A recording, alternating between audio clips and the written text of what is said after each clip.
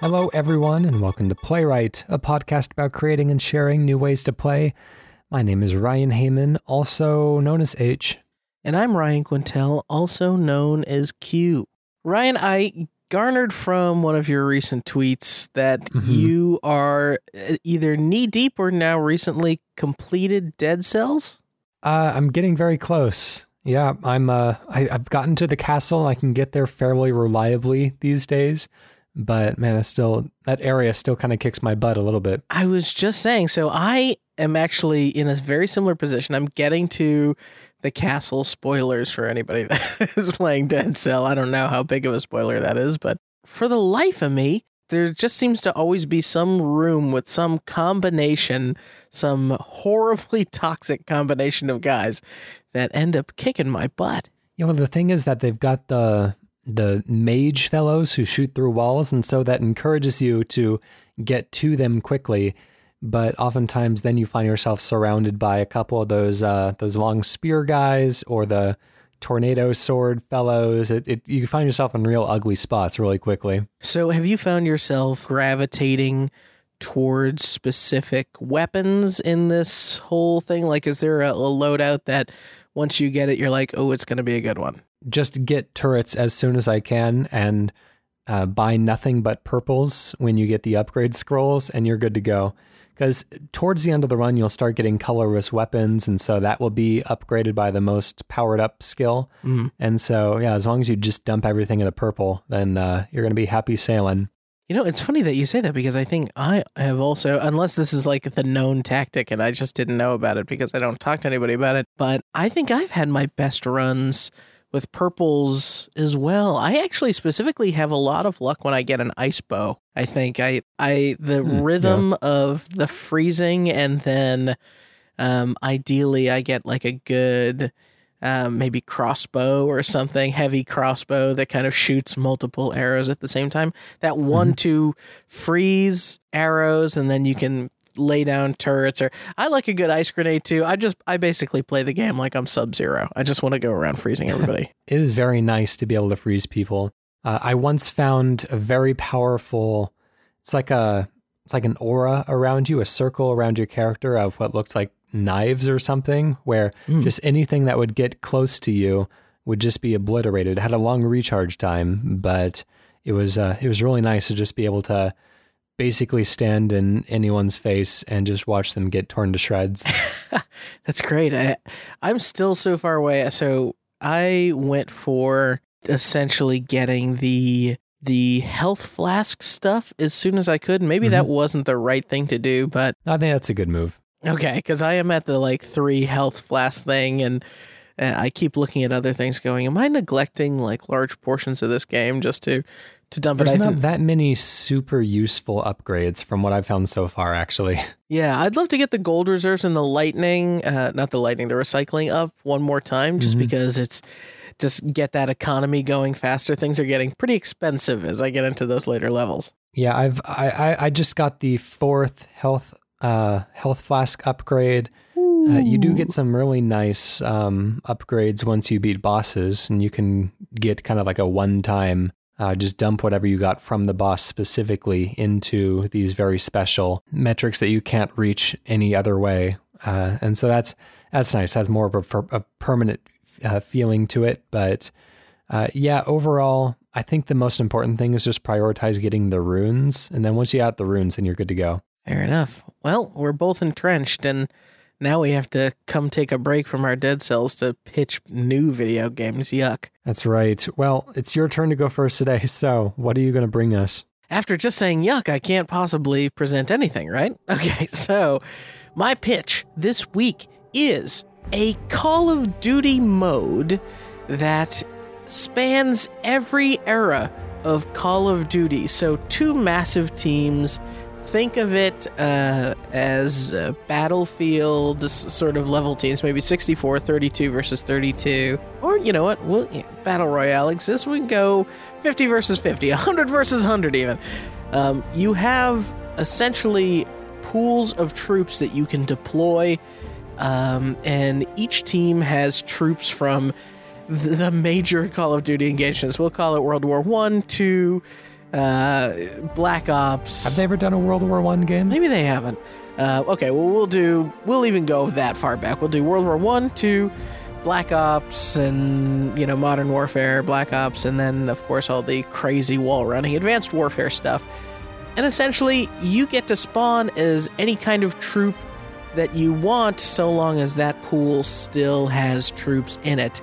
So essentially, the people who are obviously from the later eras have a huge advantage, but losing them early in the match could mean that you're trying to fight your way through the end of a match with only World War II weaponry and troops, which would not be very fun. Maybe a World War II character doesn't know how to drive one of the modern vehicles or something like that. They just can't get in those things, or they can't heal someone in the way that a more modern person can.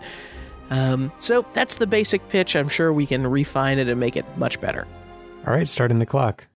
So this might be a stupid question, but is there one pool for each team, or is there a shared pool that, the people who die early, obviously the worst players, get to draw from the pool first?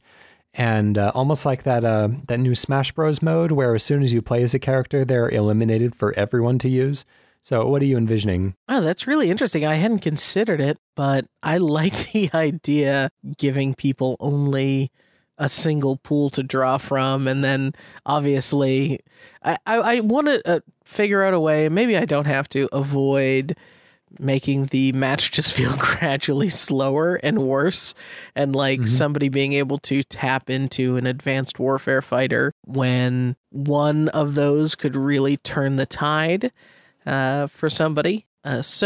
Maybe it's two separate pools, but you're going to have to either communicate with your team of like, okay, let's not go ham right away. Let's not take these initial great troops because we think that the enemy is going to be harder to defeat later on. You know, it'd be interesting if we can even kind of extend outside of the Call of Duty, whatever they've done previously, and kind of open this up to warriors throughout all of history, almost like a For Honor type thing, where you have the majority of your players are going to be like the World War II, World War I, Vietnam War, Iraq War, Iraq War II, all of these like wars that we're very familiar with.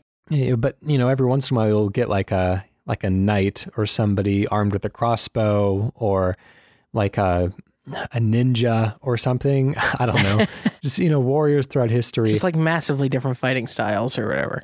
Yeah. And then just in these different maps with portions of the map that are more wide open and portions of the map that are kind of winding corridors, you might find that certain types have advantages and disadvantages, and then maybe you just kind of like randomly respawn as a specific class, but from a random point in history. I think that's cool, especially if you did the For Honor job of kind of balancing them against each other. I don't know necessarily how you could have, I'm trying to think in my head how to have something that doesn't necessarily end up with you having the Battlefront hero problem of like, hey, this is just going to be a complete, somebody can totally floor a bunch of troops at once, because I do think that you want the death to matter. You want the attrition to feel significant in a way of like, oh, we really bungled this.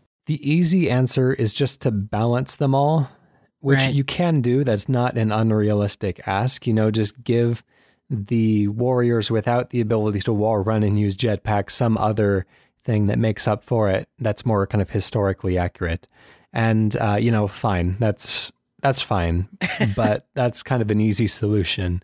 It is interesting to have like a sense of the advancement of war and technology over the ages. Yeah. But I think the thing that would be uninteresting to me as a player is if I spawn as somebody who is objectively worse than everyone else, to just say like, okay, well, it's not even really worth me playing right now. Like, I'm just going to walk in there and get killed and there's nothing I can do about it. I'm just going to have to wait till I respawn to somebody else. I might as well just run off the building. Okay, so you just actually put my mind in a totally different space, which is, what if you tie some, forget about the Call of Duty license, what if you go a little bit more Age of Empires on it, and you get into maybe there's some sort of meta game, or as you advance into enemy territory, or as you claim certain spots on the map, you're able to advance an era. And so the teams that are advancing through the era then start spawning the new, more powerful troops, and suddenly you become less worried about destroying the enemy team and more worried about advancing your own team. Yeah, something like you're not pushing a crate, but like in Team Fortress 2 and Overwatch, where you can like accompany a cart that's moving towards the other player's side, or like in the good Star Wars Battlefront games where you could capture control points. And, you have in that game, or in those games, it would reward you with more troops as the match went on. But yeah, we could always kind of tap into that. And as you control more control points, then you progress through history. Yeah. Okay. That's cool. So like if you control whatever, like 3 of the 5 points, then you just are watching like decades tick up. and maybe it's not just totally the sort of Age of Empire, oh, you've entered the Bronze Age, now everything is automatically better. But as the decades start going, just like new guns start becoming available, and like so that it actually blurs the eras together. You're like, okay, well, these are the World War II guys, but they have body armor because they got enough decades so that they've got that tech, but they don't fully have the call in the chopper and run an assault tech. I think if as far as owning control points, that feels like a very binary thing, and so this kind of gradient evolution is cool, but the difficulty I see is that there's kind of an unknown amount of time in between these engagements, in between controlling control points. And so, if it's a gradient thing and your character is slowly evolving, then it might take longer than expected to catch the new control point, or it might happen very quickly. And then suddenly the gradient needs to catch up. I think it makes sense to just kind of automatically get period appropriate weapon for whatever age you are advancing into. But again, I'm not married to these ideas, and so we can certainly explore. Yeah, okay. So let's say that it is a full tick over. What could we do to, solve the classic problem of the rich get richer? Like a team that is just dominating. Yeah. This happens so often. Like obviously a team that's doing super well is going to advance up the ages super quickly. How can we tilt it a little back in favor of the losing guy? Yeah, maybe that's not a huge problem, because in the original Star Wars Battlefront games, that is kind of the way it worked, that as you lose troops, like you have fewer on the field and your numbers always go down when you get on a worse foot. And so you really are trying to fight back quickly, and it really heavily incentivizes you to go and get that next control point and not just focus on killing people, because ultimately it was a numbers race in Battlefront. But those control points gave you so much of an advantage that it really pushed you forward. And if you don't have that push forward, then people might just resort to camping and picking people off. And, I just like to keep a little bit more momentum going. But I see what you're saying, and I thought about that too, and I'm not really sure. We'd have to go into play testing. Yeah. All right. Well, my last tweak on this is maybe some version of the Battlefield Levolution sort of stuff, where either you encourage decade or sort of time period parity between the teams by like only vehicles from an era will only spawn when both teams are in a particular time period, or vehicles always spawn from the most advanced time period that one of the teams are on. And that way, maybe you're weak with your troops out the gate, but you actually have some really great jet fighter pilots on your team. So you can kind of claw your way back to victory, or up through the ages, rather, by just being very good at vehicular combat that the other team actually earned for you. I think it would be interesting if the level was divided into zones, like 5 zones, each of which has a control point in it. And as you capture that control point, then all of the zones that are owned by your team are on the same like time same period of time. And then all the zones owned by the opponent's team are in their period of time. And so, you can walk just steps as you cross zones from a World War II battlefield into like a medieval battlefield with cool trebuchets and castle remnants and stuff. And, I wouldn't want something that would make like a tremendous amount of difference, but maybe just giving them some sort of a home field advantage somehow, maybe to make it harder to push into enemy territory because their weapons and their characters are specifically designed to navigate the challenges of that period of time. I don't know. I think if you're losing, but you get to like one of these more modern areas, if there is a turret or something, I feel like if it, it's better and more automatic, you should still be able to benefit from at least that. It doesn't really require like a deep proficiency. Yeah. Well, anyways, we're out of time. Let's close the book there and give it a name. What are we going to call this one? In my original pitch of all these players coming back from different time periods, I was going to go the route of playing off Call of Duty Zombies and maybe do like Call of Duty Undead Attrition, but we've taken it a bit of in a different direction. Maybe we do like Call of Duty Timeless Warfare. Timeless Warfare. That's right. The never-ending story of war. Or maybe we do, Call of Duty Paradox Warfare or something like that. Oh, geez. That sounds like an actual Call of Duty game that would exist. Yeah, so it does. I guess it's on brand. If you like it, I'm not going to stop you. All right. Well, you've had some titles like that. I will. Yeah, I'm going to seize it. No, I don't mind. My turn today. What I want to do is create a third-person shooter with Smash Bros-like mechanics where as you shoot people, they become lighter and you can more easily ring them out, get them, knock them off of the stage. And that's ultimately, shooting them isn't going to kill them. It is purely the force of heavy third-person shooter hits that send people flying. And so, yeah, I'm basically just pitching a 3D Smash Bros. Projectile-only based game. So we'll start the clock. I like this, and I could see them doing this with like a crazy mode in Splatoon as well. Yeah. What does the arena look like in your mind? We're doing a lot of shooting today, by the way. I know. I was just thinking about that. So, yeah, I like the idea of, is this kind of one of those Smash modes where there's just enemy after enemy coming at you? I mean, I know it's not Smash in theory, but in spirit. Yeah, sure. I mean, I was thinking it makes a lot of sense as like a multiplayer thing, but you can certainly throw a horde mode in there as well. Like there's nothing wrong with that. I think that ultimately you'd have primary weapons that just do chip damage and that raise the enemy's percentage, or however we choose to demonstrate it here. And then you've got maybe your heavy hitting weapons, the ones that you can use to really get some punch behind it, and just try to knock people either off of the stage into the wide open sky or through very specific holes in the surroundings that you'd have to aim very carefully and get them to fly through. But when they're at a high enough percentage, then you can really bounce them around the room and such. I kind of like the idea of portions of the off the map stage feeling like a skee ball table.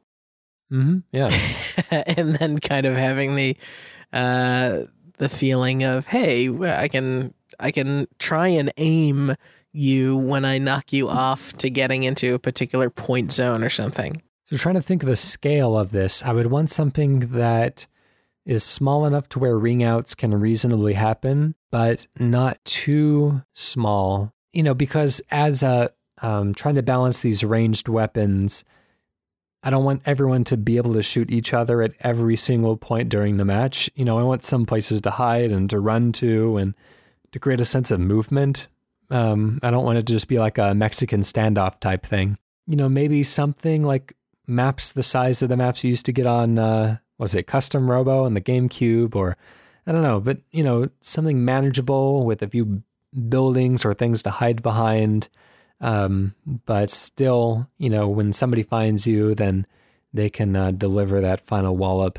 What do you think of trying something or giving a spin here of, I assume there's like a melee attack along with the gun shooting? Yeah, sure. I kind of like the idea of bringing in the Smash concept of just straight up spawning like different types of weapons that occasionally fall. Like the idea of a hammer spawning and being able to get control of that is like very enticing to me here.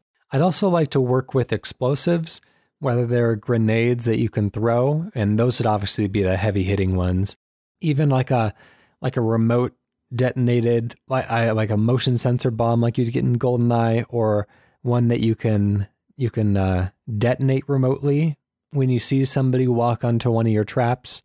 That would be a great way to send people flying as well.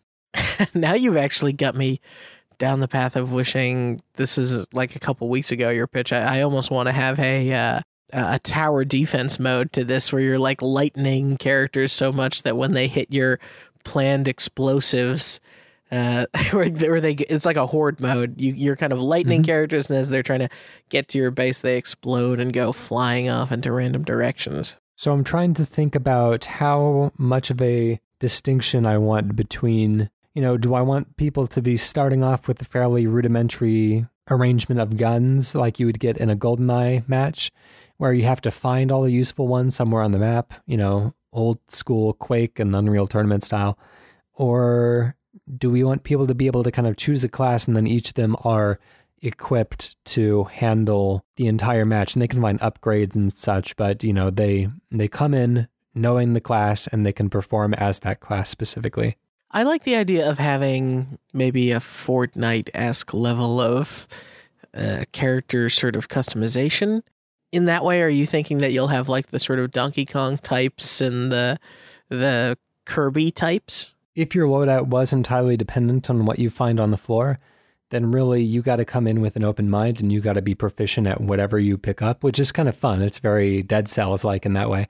But if you are able to choose your class, that's essentially just like choosing your fighter in Smash Bros. And getting good with somebody in particular and specializing and knowing their weapons and knowing how they feel, knowing how heavy they are, and just getting everything that comes with the familiarity. I like the idea of doing something where, I mean, maybe there's both, and there's like the Mii fighter equivalent of, well, I don't have to choose, I can get both things, but the idea to me of having a preset cast of characters, knowing their movesets and knowing their timing, especially if they're like melee attacks, or I don't want to say Soulsian, but certainly have a certain rhythm to them that you can come to expect, or they have their own different mechanisms, because I imagine throughout this whole time, like, you're getting lighter too, right? Yeah, and as you get shot anyways. I like that, so like circle strafing and like bunny hopping are both totally used tactics in first-person shooters,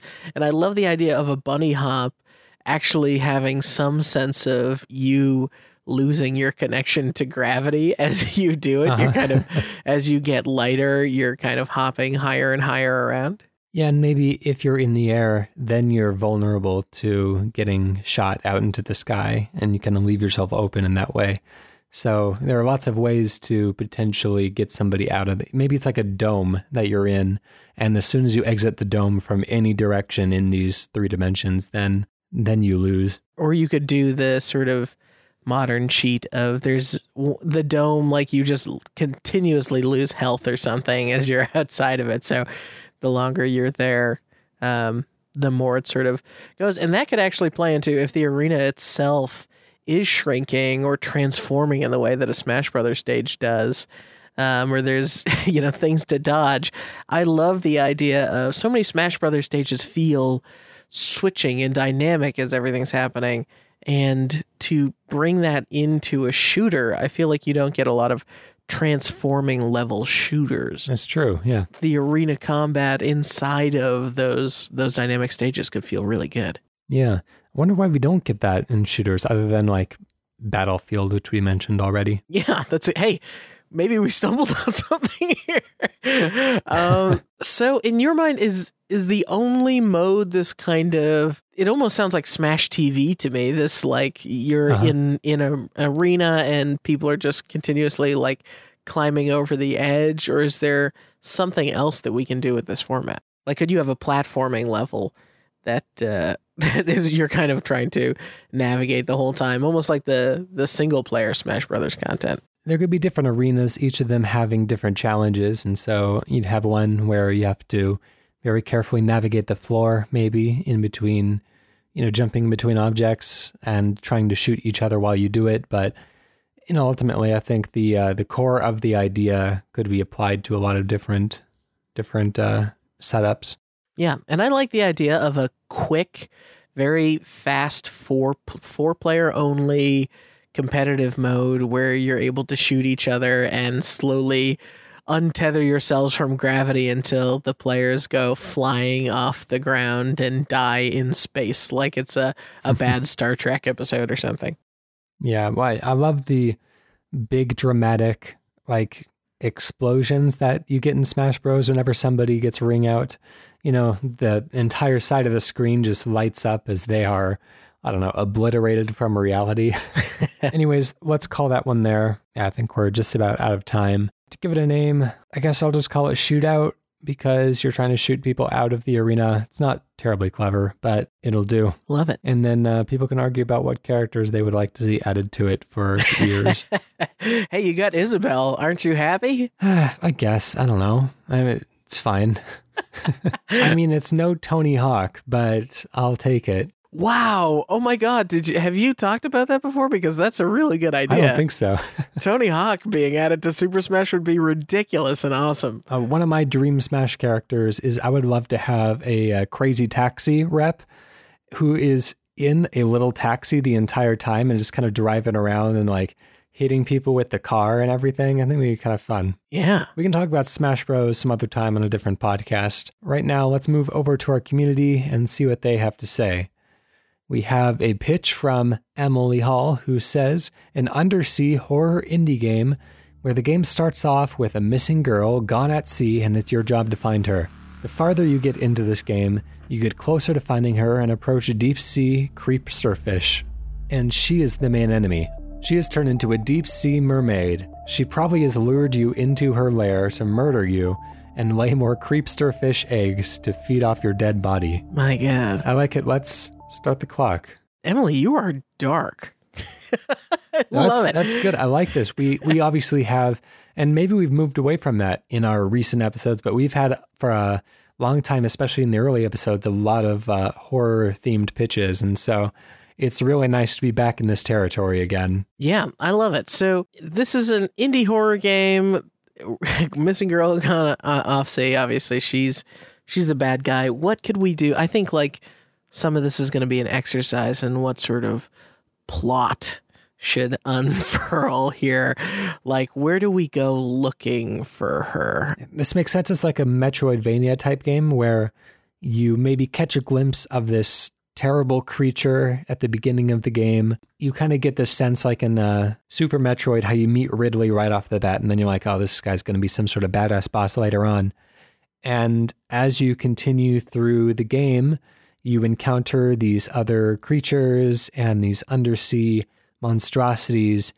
And as you defeat them, or as you reach maybe power-up stations or whatever, you get to be able to survive better underwater. You get certain enhancements that make you a little bit more animal-like yourself. And so by the time you face this final creature, hopefully the player has figured out that maybe it was somebody who was just like you and it's just become overblown and nasty and everything. So many of my favorite indie horror games have the sense of you're pushing forward, not even just indie horror games, but horror games in general. You're pushing forward and you really can't turn back. And I think the problem with any large body of water is that it feels like you can go many, many places, right? There's a lot of space down there.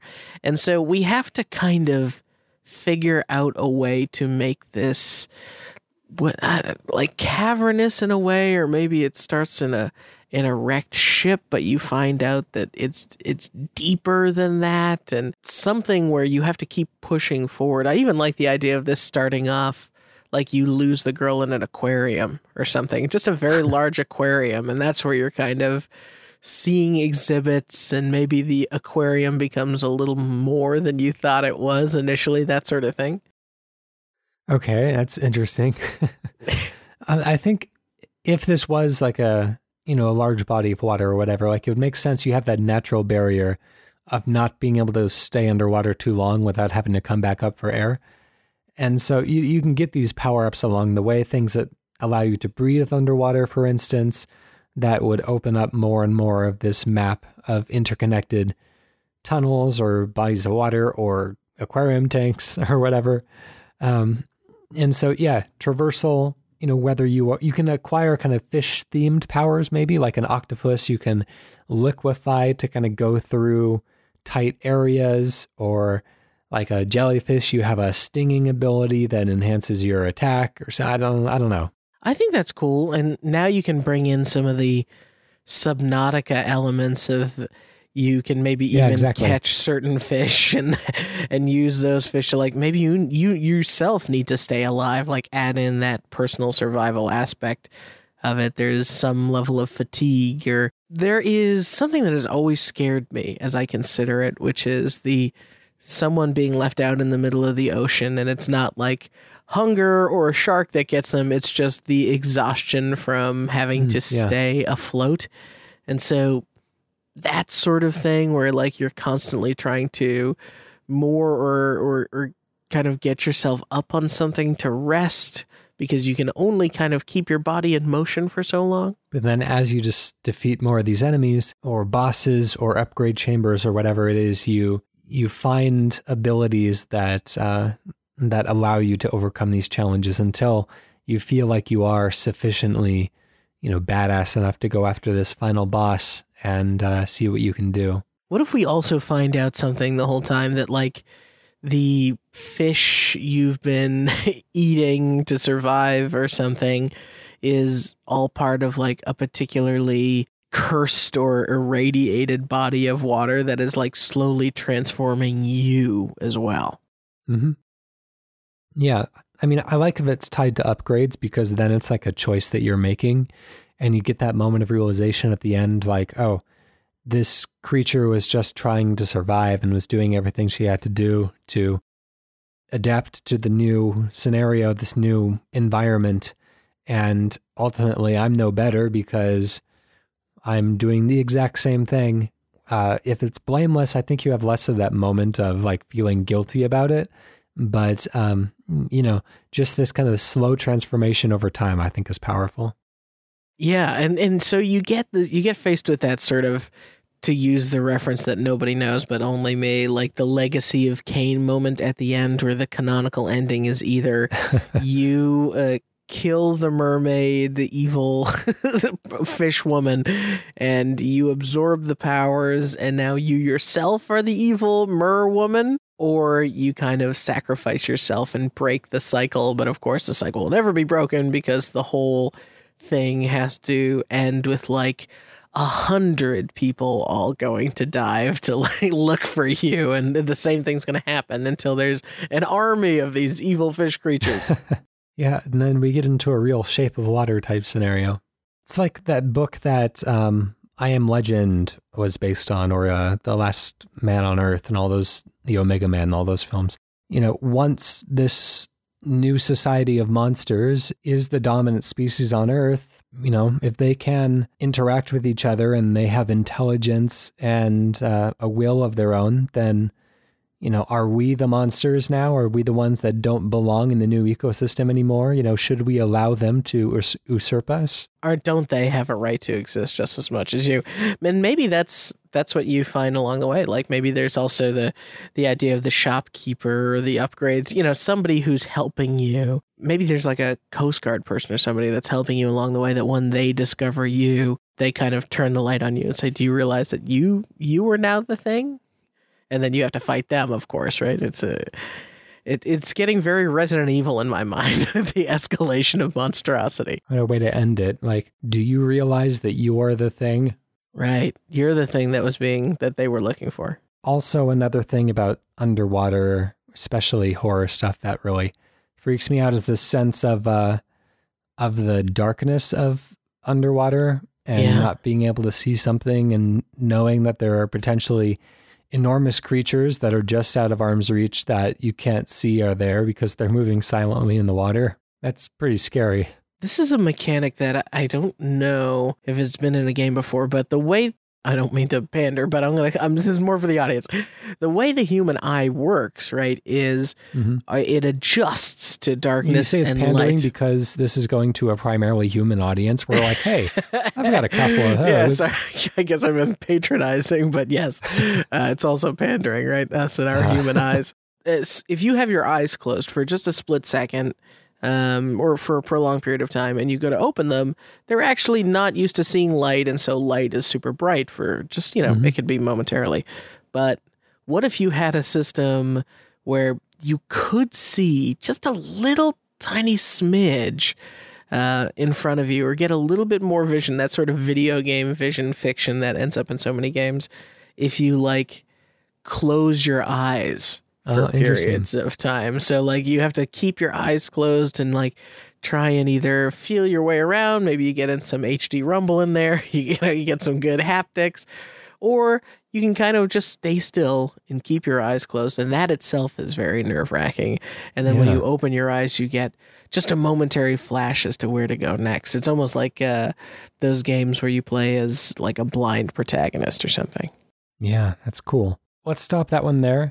We got some interesting threads to keep following, but let's stop while we're ahead and see where this takes us. Let's come up with a name. Emily did not provide a name, but I'm sure we can come up with something cool. I don't want to be super cliche with Aqua or something, You can call it Lady of the Lake, I guess, because that's it's a mythological thing. That seems relevant. Lady of the Lake is cool because you, the protagonist, end up being the Lady of the Lake. Well, it's because it's like the King Arthur legend as well. Yeah. That was from Emily Hall. Thank you for writing in. We appreciate that. And if you, the listener, would like to write in as well, you can do that at playwrightcast.com/pitch.